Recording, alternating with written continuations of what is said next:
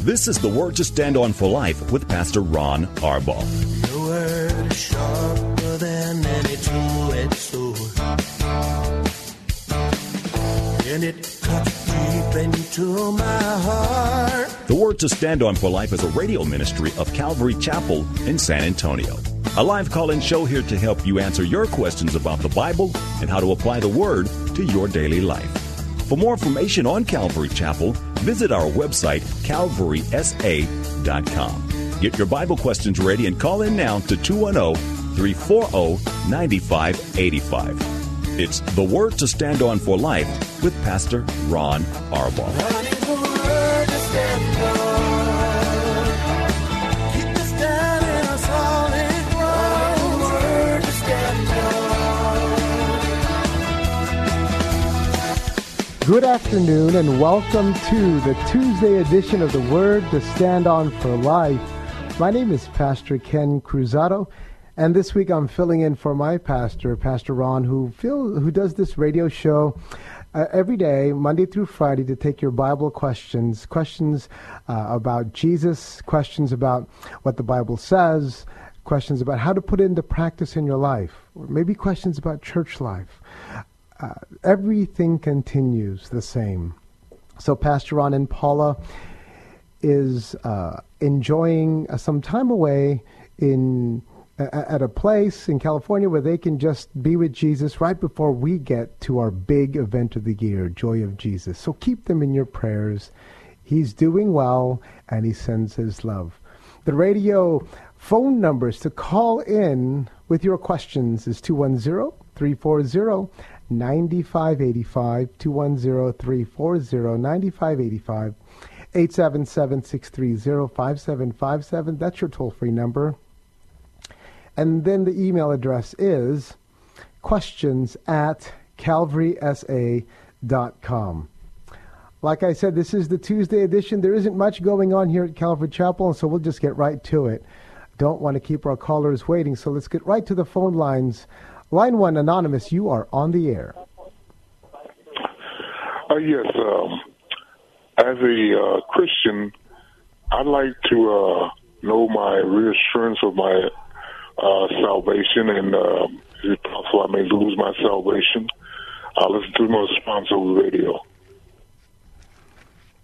Oh, okay, Anonymous. What a great question.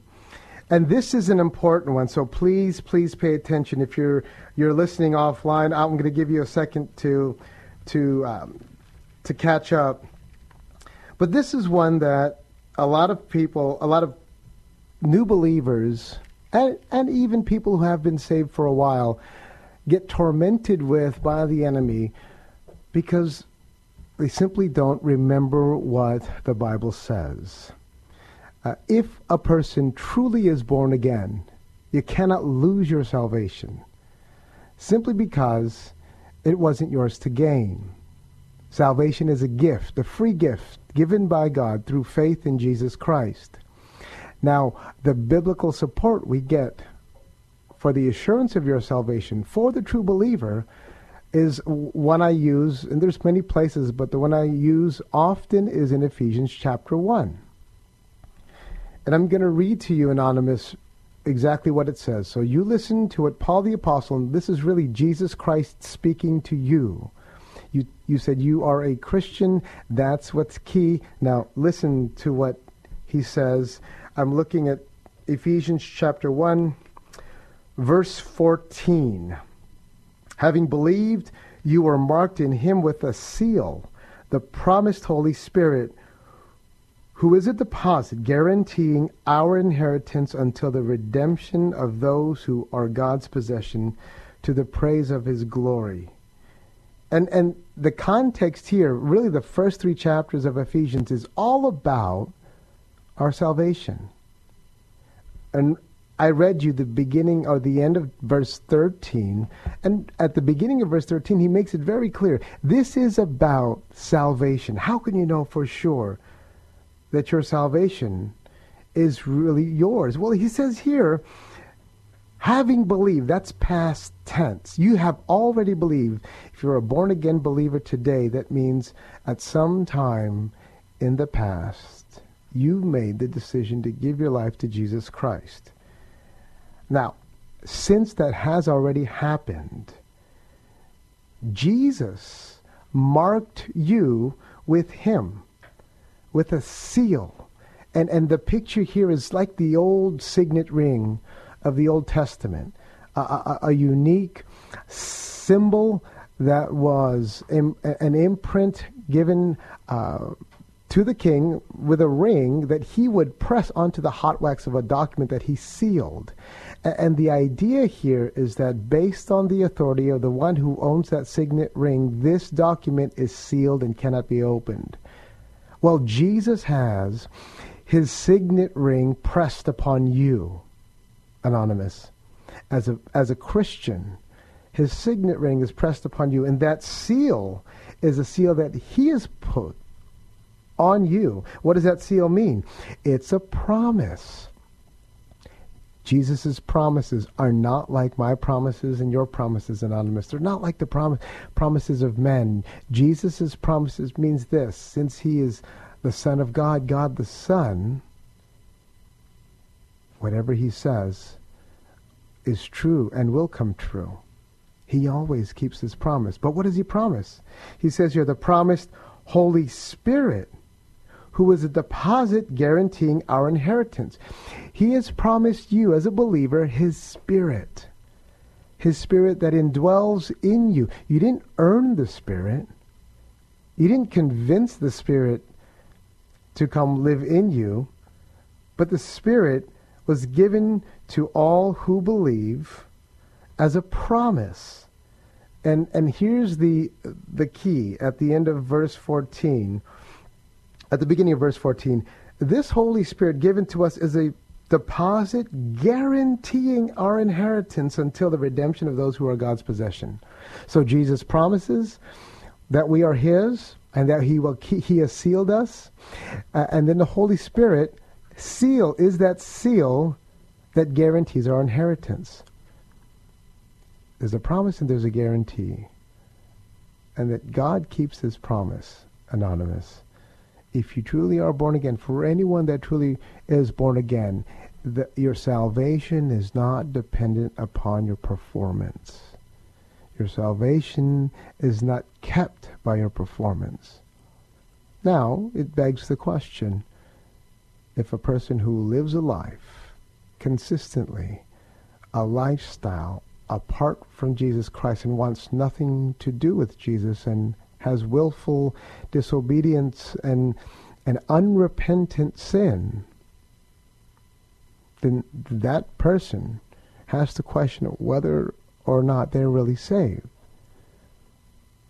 But for the person that knows they have been born again, they've surrendered their life to Jesus Christ, Ephesians chapter 1, 13 and 14 are a gift. Don't let the enemy torment you. When he tries to mess with your thoughts, and he does to all of us, and it always happens when we compromise in our walk, when we sin. The whispers of, there you go again, or you did it this time, or it's over, you never really were his, or you call yourself a Christian and you act like this. Jesus would never say those things. Jesus doesn't speak that way to us. When we sin, we have to repent, and we repent quickly, hopefully. And you can remember what Ephesians chapter 1 says, having believed, in the past tense, you are marked with him. Marked in him with a seal. The promised Holy Spirit, who is a deposit guaranteeing our inheritance until the redemption of those who are God's possession. Anonymous, I hope that answers your question. That's an open and shut case. You just need to walk with Jesus and stay close to him. On a side note, this issue of doubting your salvation always happens when there's distance between the believer and Jesus. whenever we're with him, whenever we're intimately with him, like Galatians chapter 5 verse 25 says, staying in step with the Spirit. It's like you're his shadow walking right behind Jesus. And if his right foot moves, your right foot moves right behind him. If his left foot moves, your left foot moves right behind him. That's how close Jesus wants us to be to him. Well, when you walk with Jesus that closely and your hearts are knit together, you're not going to doubt your salvation. It's only when we compromise and we let sin into our lives that the enemy gets in there and starts to discourage us with thoughts of whether or not we really are saved. So yes, it's true. If you are a believer, you can't lose your salvation. But you need to stay close to Jesus so that the enemy can't mess with you and cause you to doubt that anymore. Anonymous, thank you for your call. I'm so thrilled that we start off the show with this question, because one of the things that we deal with so often in the lives of, like I mentioned earlier, new Christians and people who have been saved for quite some time is, and it's particularly heartbreaking when it's people who ask the question, this same question, when they've been saved for decades. It tells me that they've never really gotten to know Jesus. They've never really been intimate with him and known his heart. And they've never known his word. Know the word of God. Study it over and over and over. Thank you for your call, Anonymous. That really is an important question. I wanted to start off the show by sharing a couple of thoughts. Let me give you the phone numbers again to dial in: 210-340-9585, 210-340-9585, 877-630-5757. That is the toll-free number. And then questions at Calvary SA. Questions at calvarysa.com. That's our email address. If you've got a question and you want to submit it via email, please use that address. We've been kind of dry lately with email questions for some reason. We usually have quite a few, but please send them in.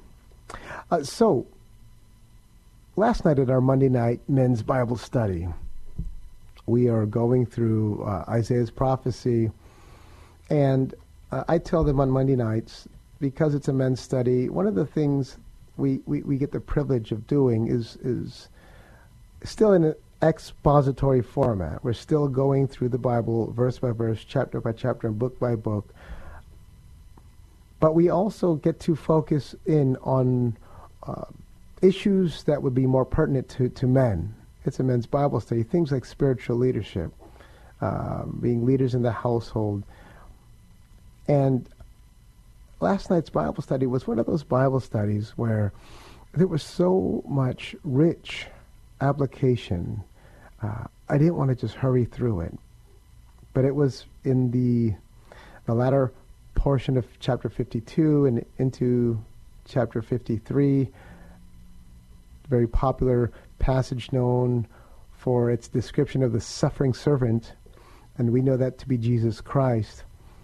It's so vivid pictures, so many vivid pictures, and so many New Testament quotations from this passage alone. But one of the things I wanted to share with the radio audience today is something that just really touched my heart.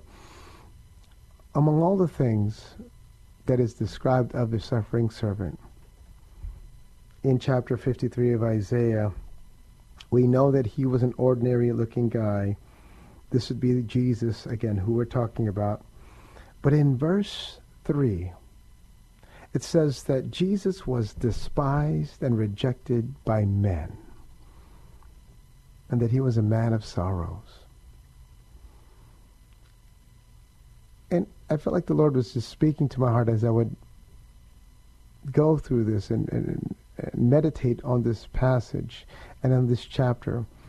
One of the things I love so much about Jesus, practically, is that there isn't anything that I would go through today that he cannot identify with. Because it says he was despised and rejected by men. For those of you familiar with the chapter 53 of Isaiah, it goes on with explicit detail to describe his marred appearance, stricken by God, even disfigured later on, or at the end of chapter 52, disfigured beyond that of any man. Obviously a picture of when Jesus was beaten and the bag was over his head and they took it off and they couldn't tell that he was barely human.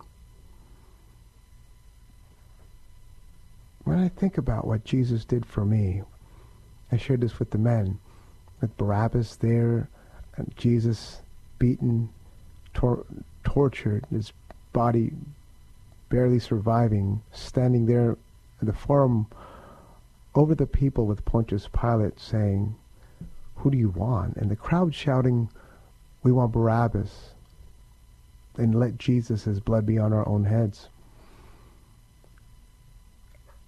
I always tell them that it's like I'm the guy that was at the very front row. I imagine those barriers that they use at concerts, those metal gates, and the people pushing at them. I'm at the very, very front, and the crowd behind us yelling and pushing and squeezing me, but with all my might, I'm yelling, "Crucify him, crucify him." Now, obviously, I wasn't there. I'm not being overly dramatic, but I really believe that that was me and that I was there.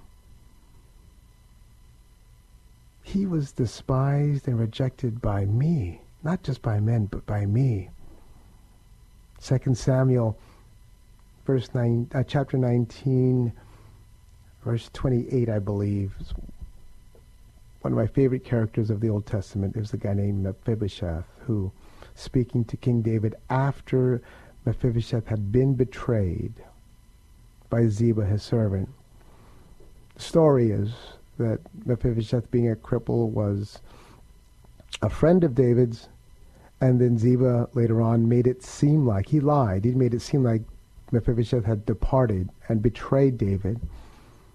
And then when Mephibosheth sees David again, David says, "What did you leave me? Why did you betray me?"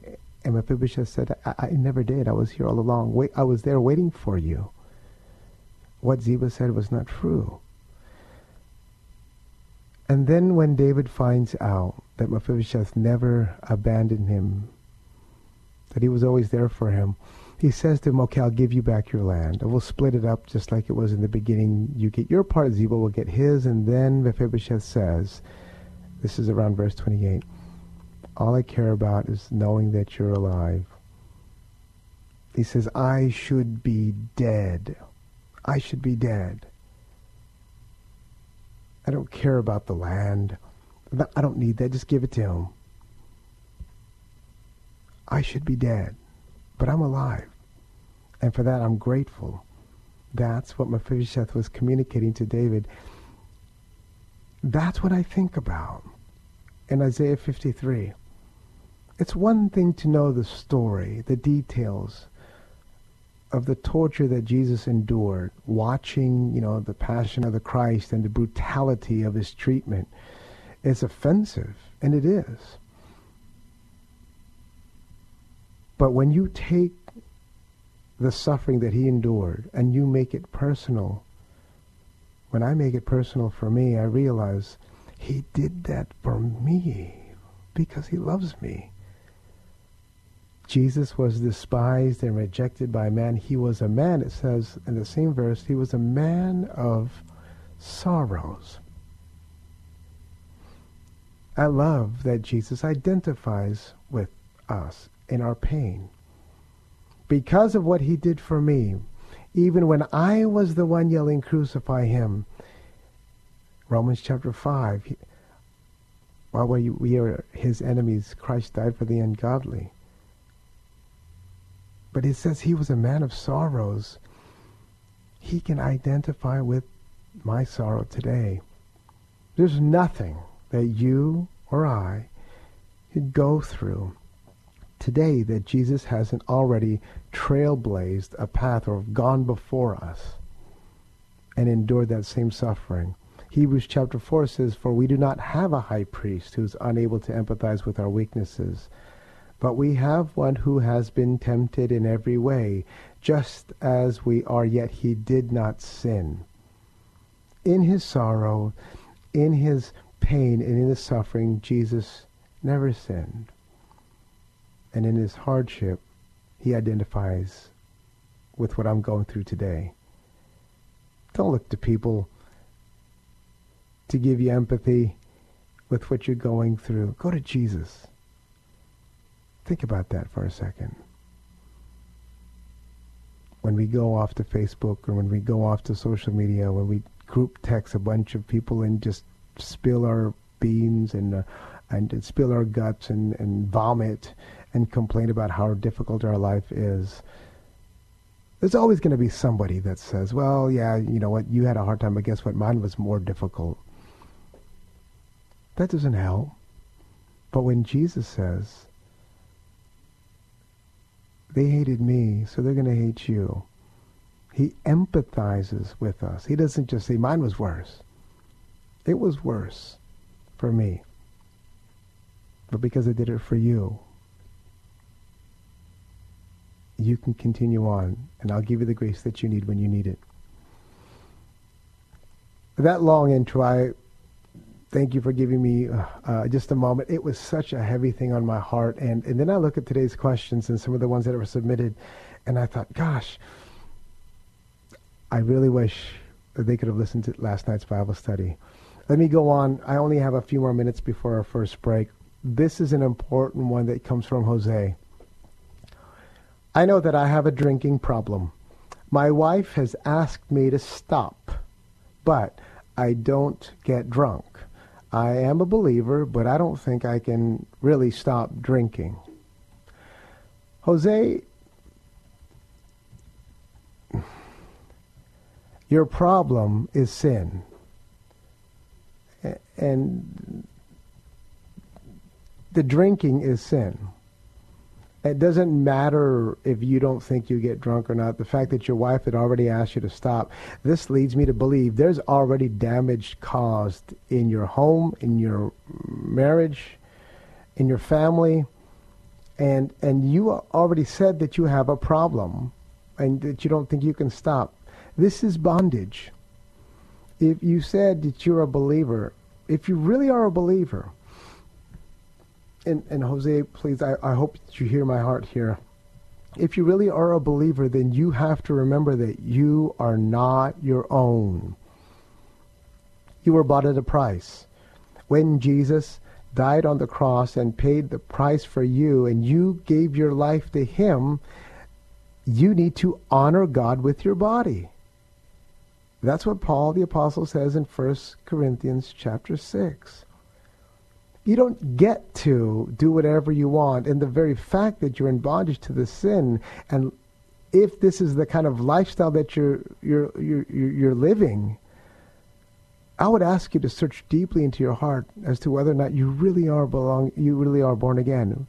If the Spirit of God lives in you, Titus chapter 2, you have to remember the grace of God has appeared to all men and teaches us to say no to ungodliness. You keep saying yes, but the Spirit of God is telling you to say no. You've got to stop. You can't stop on your own. And I don't care if it's drinking, if it's pornography, or if it's drugs or something else. You can't stop on your own. Every time you try, you fail. The enemy is right there to beat you up all over again. You need to surrender your life to Jesus Christ. If you truly are a born-again Christian, you can't be the same person you were before you got saved. Jose, this is more important than I can underscore. You have the wherewithal, at least to submit a question. I don't know what your other circumstances are, but if you don't change now, things will get much worse. You have a wife that's asking you to stop. You could ruin everything if you continue. Don't listen to the lie of the enemy that says you can't stop. Yeah, the truth is you cannot stop on your own, but with the power of God's Spirit living in you, He will give you the grace that you need when you need it. And you can say no to ungodliness and say no to sin. But it requires you to die, Jose, and to truly submit your life to Jesus Christ. Otherwise, you've got no hope. Well, you can hear the music. This is the Word to Stand On for Life, the Tuesday edition. We will be back in 2 minutes.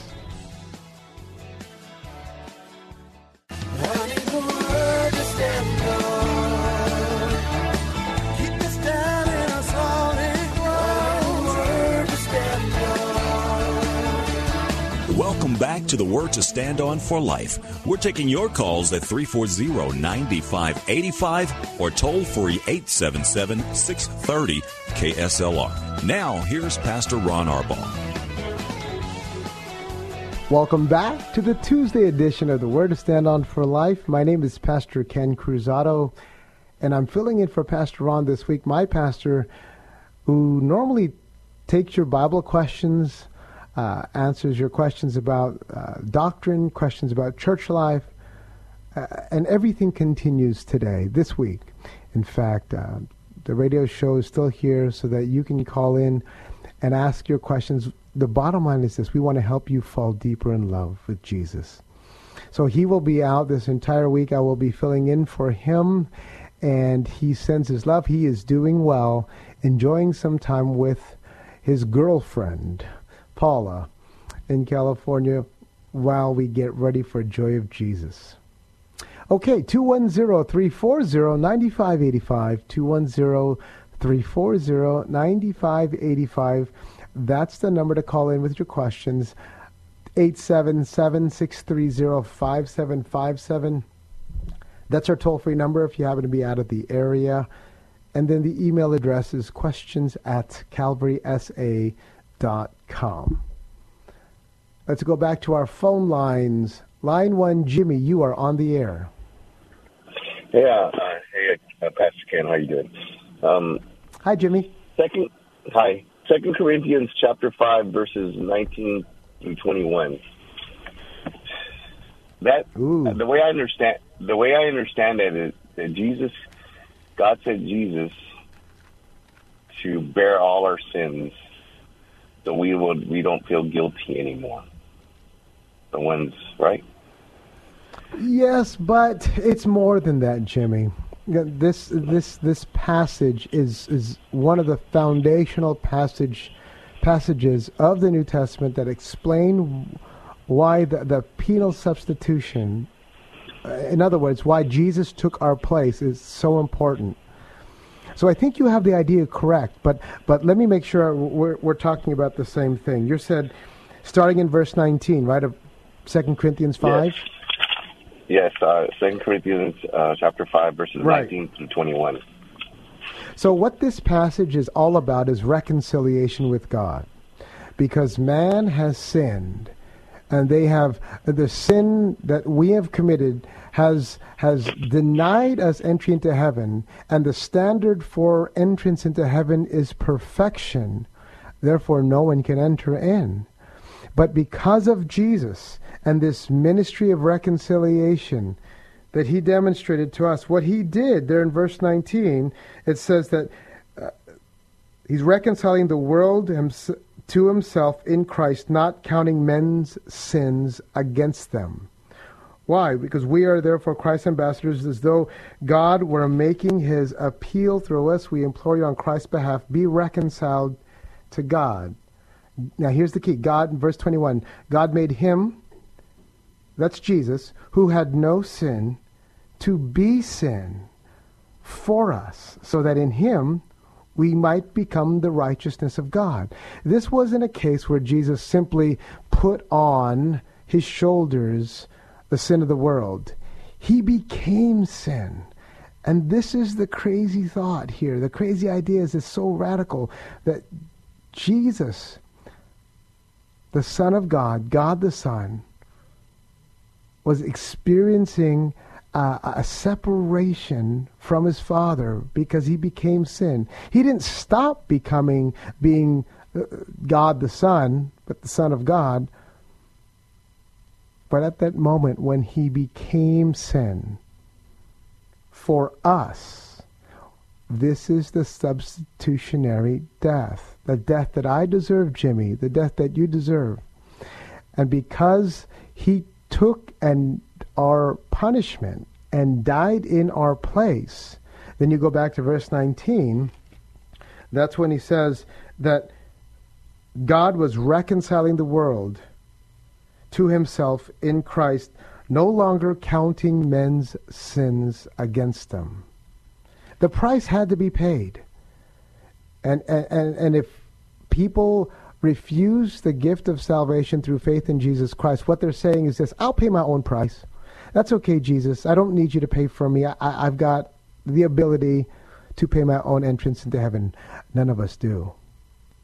And that's essentially what people are doing when they deny this ministry of reconciliation that Jesus has done for us. But for those that do receive the free gift of salvation through faith in Jesus Christ, verse 21 is key.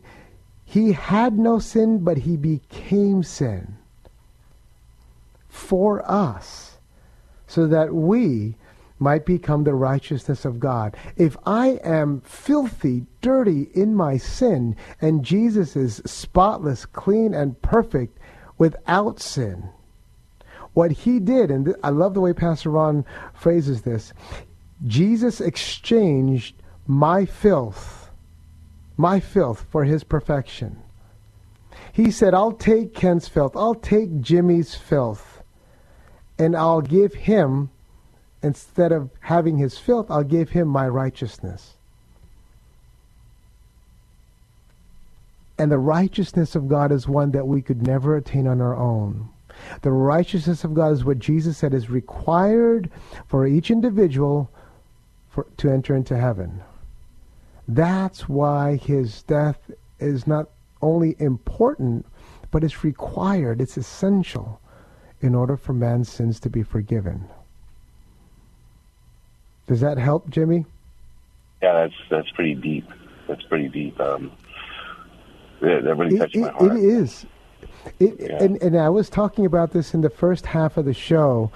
Last night in our men's Bible study, Isaiah 53 describes this and why it means so much to the believer. If someone who claims to be a believer looks at the cross and the substitutionary death that Jesus took for them and easily casts it aside, then they don't understand what truly happened. But when you sit and you ponder upon what Jesus did for you and for me, and he did this while we were enemies, while we were his enemies, that means that today, 2019, no matter how difficult my trial is, no matter how bad my day is, no matter what bad news I receive, I can look back at the cross and know that Jesus has already demonstrated his love for me, and that there's no reason for me to doubt his love today. Don't ever forget that. He died for us so that we can exchange our filth for his righteousness, Jimmy. I hope that answers your question. Thanks for calling, Jimmy. As always, you bring great questions, and I just love how it dovetails perfectly into something that the Lord put on my heart last night as I was going through Isaiah 53. All right. Let's go back to questions that were submitted. Oh, I wanted to comment quickly on the last question before the break. Jose, talking about his drinking problem,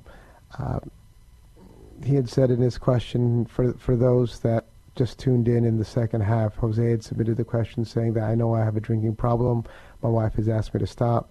I don't get drunk, but I am a believer, but I don't think I can stop drinking. When people stop and look at the price that was paid for our sin, past, present, and future, it, just like Jimmy said, it'll stop and make you shudder. It'll make you in awe. And practically, it'll make you not want to sin. It'll make you not want to sin. If I think about pleasing my flesh, if I think about me being the victim, then I've forgotten that the only victim really is Jesus Christ. Isaiah 53, this passage, 2 Corinthians 5. Jesus was the victim. He was the innocent victim, not me. And because he died for me when I was still his enemy, I look back at this and think, why would I sin against my God, who loves me so much and gave his life for me? Jose, that's the key to your problem. It isn't a drinking problem. It's a sin problem. And we sin, you sin, and give yourself over to sin because you've taken your eyes off of Jesus. When you're with Jesus, when you're staring into his eyes, you won't sin. Let's go on to the questions that have been submitted. Jack says, would you consider 1 Corinthians 7:15 biblical grounds for divorce if a husband is physically abusive? So let me say this. Jack, I don't know you. I don't know the context of your question, but physical abuse is not only grounds for divorce, but it's an offense to God. It's a gross misrepresentation of leadership in the home. And I understand it isn't always the husband that is the aggressor, but it usually is. But when somebody is physically abused, I always tell them in counseling, you need to be in a place that's safe, especially if there are kids involved. Now, to this question, 1 Corinthians 7:15, this is the passage that says, if the unbeliever separates or abandons, I believe, if the unbelieving husband, verse 15, if the unbeliever leaves, let him do so. A believing man or woman is not bound in such circumstances. God has called us to live in peace.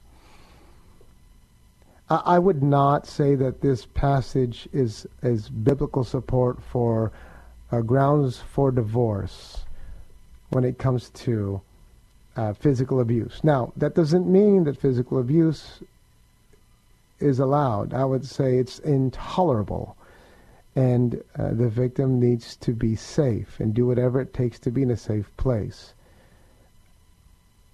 But taking this passage and taking the two cases that the Bible explicitly gives, the abandonment here and then the adultery in the marriage,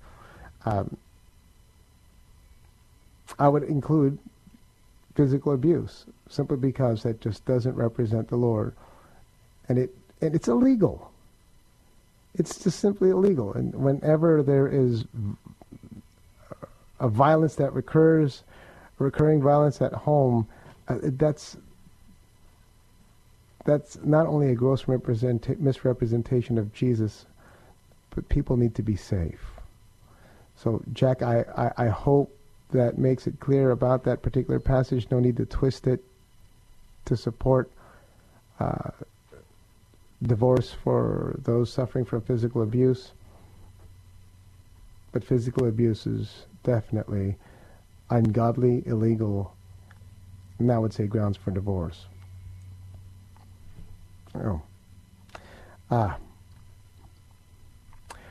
Let's move on to the next question. This question comes from Patty. I think I've forgive me. I think we've just answered this question recently, but this is a different question that was submitted, so I'll read it on the air. What are your thoughts on tithing?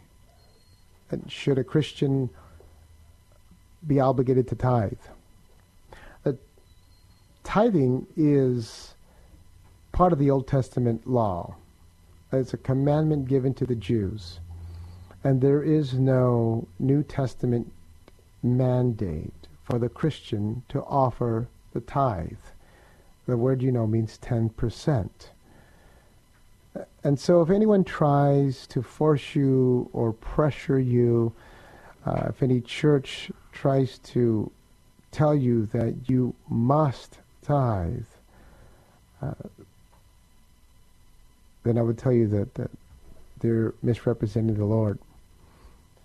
Now, it's what Paul says is always the key in 2 Corinthians chapter 9. When it comes to giving, we simply give as each one of us have decided in our heart to give, whatever the Lord has spoken to you about. Not reluctantly, not under compulsion, but God loves a cheerful giver. The idea here is literally hilarious. That's what the word means for cheerful, grateful. God wants us to give to Him everything. Not just our finances, not just our time. He doesn't want us to get into a so compartmentalized and legalistic structure in our life where we say, okay, Jesus, you can have 10% of my heart, but the other 90% of my heart, I want to reserve for myself and do with it whatever I want. When it comes to finances, that's where the 10% is. I just give you a little bit, and then you know what, I'm free to do whatever I want. The truth is, God owns everything. He owns all of our money. He owns all of our time. And Jesus loves not only a cheerful giver, but He loves a sacrificial giver. Again, this isn't a plea. When you hear false teachers, people who maybe profess this, teach this prosperity gospel or something related to it, they will pressure you to give. And they give sometimes even beyond what you can, what you feel led to give, and beyond what you can handle, and telling you to receive a blessing if you give. This is ungodly. Jesus, when He was looking at the poor widow in Luke chapter 21, pointed her out to the disciples and said, "Did you see what that woman gave?" And the disciples were amazed at the question because she barely gave anything. And He says, all these people gave their gifts out of their wealth. She gave out of her poverty. Whatever she had to live on, she gave. And it wasn't about the amount of money. It was the fact that this poor widow understood that everything she has belonged to Jesus. So are we required to tithe? No. Should we give? Absolutely. But when you give, just remember, Jesus owns all of it anyways. Just ask Him what you should give. I can't speak for other churches, but here at Calvary Chapel, we make it pretty simple. When Sam does the announcements every Sunday, he says the same thing. We won't compel anyone to give. We want you to give out of a grateful heart. Whatever the Lord puts on your heart, we're not going to pass a plate. We're not going to let our needs be known. We'll just tell you where the offering boxes are in the back. And then on your way out, if you feel led by the Lord, get and give. Great. Praise the Lord. If you don't, that's okay. But the tithe is not required. And don't let anyone convince you otherwise. I hope that helps, Patty. Let's go back to our phone lines. Line 1, Jeff, you're on the air. Hi, Pastor Ken. Hi, Jeff. Can you hear me? Hi. Yeah. I've heard you probably 3 weeks now when Pastor Ron and his girlfriend have been out of town, and I'm just delighted. I'm delighted, especially. I'm not a member of your church, but I've come to a couple of Bible studies. My wife and I are involved in ministry in another church, and if I could do what I wanted to do, I would be there with you guys. God bless your heart, Jeff. Really just love Pastor Ron, and I've been listening to him for about 2 years now, and I think I call in just about every other day. But I know your voice. I know your voice, Jeff, and you're just as part of this family as anyone else. And so thank you for your support. How can I help you today? I appreciate that, and I like reading your biography and your testimony and your wife, May, and your 4 children, and just what God has done in your life since 1997. So, thank you, Jeff. You bet. I just want to fall back on Jose's comment and just say I don't think I could ever stop drinking either, but I haven't had a casual drink since I met my now wife, which was in 2011. And praise the that's Lord. one of the amen. That's one of the issues that contemporary Christians have. It's either sex outside of marriage or the right to drink. And that's right. And also giving. So don't talk to me about my sex life. Don't talk to me about alcohol, and don't talk to me about giving money, of resources of any kind. That's right. And it wasn't until I gave myself permission to stop drinking, and also to honor my wife, who asked me to not drink anymore, that I really started to experience the joy of the Lord. Yes. Yes. You just learn, or you experience the Holy Spirit in a way that, we would not, that as a Christian, when I was a Christian in 1992, and I didn't really become a committed Christian, I would say, until probably maybe 15 years later, because I was living what we call that Christian light or Sure. life, and was kind of like one of those that would just say, hey, I read the Bible and I go to Bible study, but I have a virtual pair of scissors that I cut out the verses that I don't really like. And I just, my heart really goes out to yes. men and women that still struggle with understanding why alcohol in today's culture and what our world has done to it has no relation to alcohol in biblical times. That's right. Absolutely. Jeff, let me jump in here. I've got a couple of minutes before the radio show ends, and okay, I just want to... I'll take your comments offline. Yes, absolutely. Jeff, thank you. Thank you from the bottom of my heart. Your words are so encouraging and mean more to me than you know. Let me jump on to what you said. I couldn't agree more with Jose and everyone else that is dealing with the same issues. Please listen to Jeff's counsel. When you get to know who Jesus is, you won't want to sin. And why drinking and drugs and sex and all sex outside of marriage is such an issue in the church today is because people don't know Jesus. When you get to know who Jesus is, you won't want anything else. Paul the Apostle said in Galatians chapter 2, I'll do this quickly, I have been crucified with Christ. It is no longer I who live in the flesh. It's Christ who lives in me, the one who loved me and gave his life for me. That means every moment of every day, from the time I gave my life to him, I realized I should be dead, but because he loved me, he's given me breath, he's given me life, and I want to spend every moment I have left thanking him. The moment I take my eyes off of Jesus, I'm going to look to whatever pleases me. I'm going to look to do whatever it is my flesh wants to do. When we became believers, Jesus broke the chains, the bondage of sin. So we no longer are slaves to sin. We're slaves to righteousness. So Jose and everybody else out there, listen to Jeff and his encouragement. Thank you, Jeff, for your call. Let me close by saying this.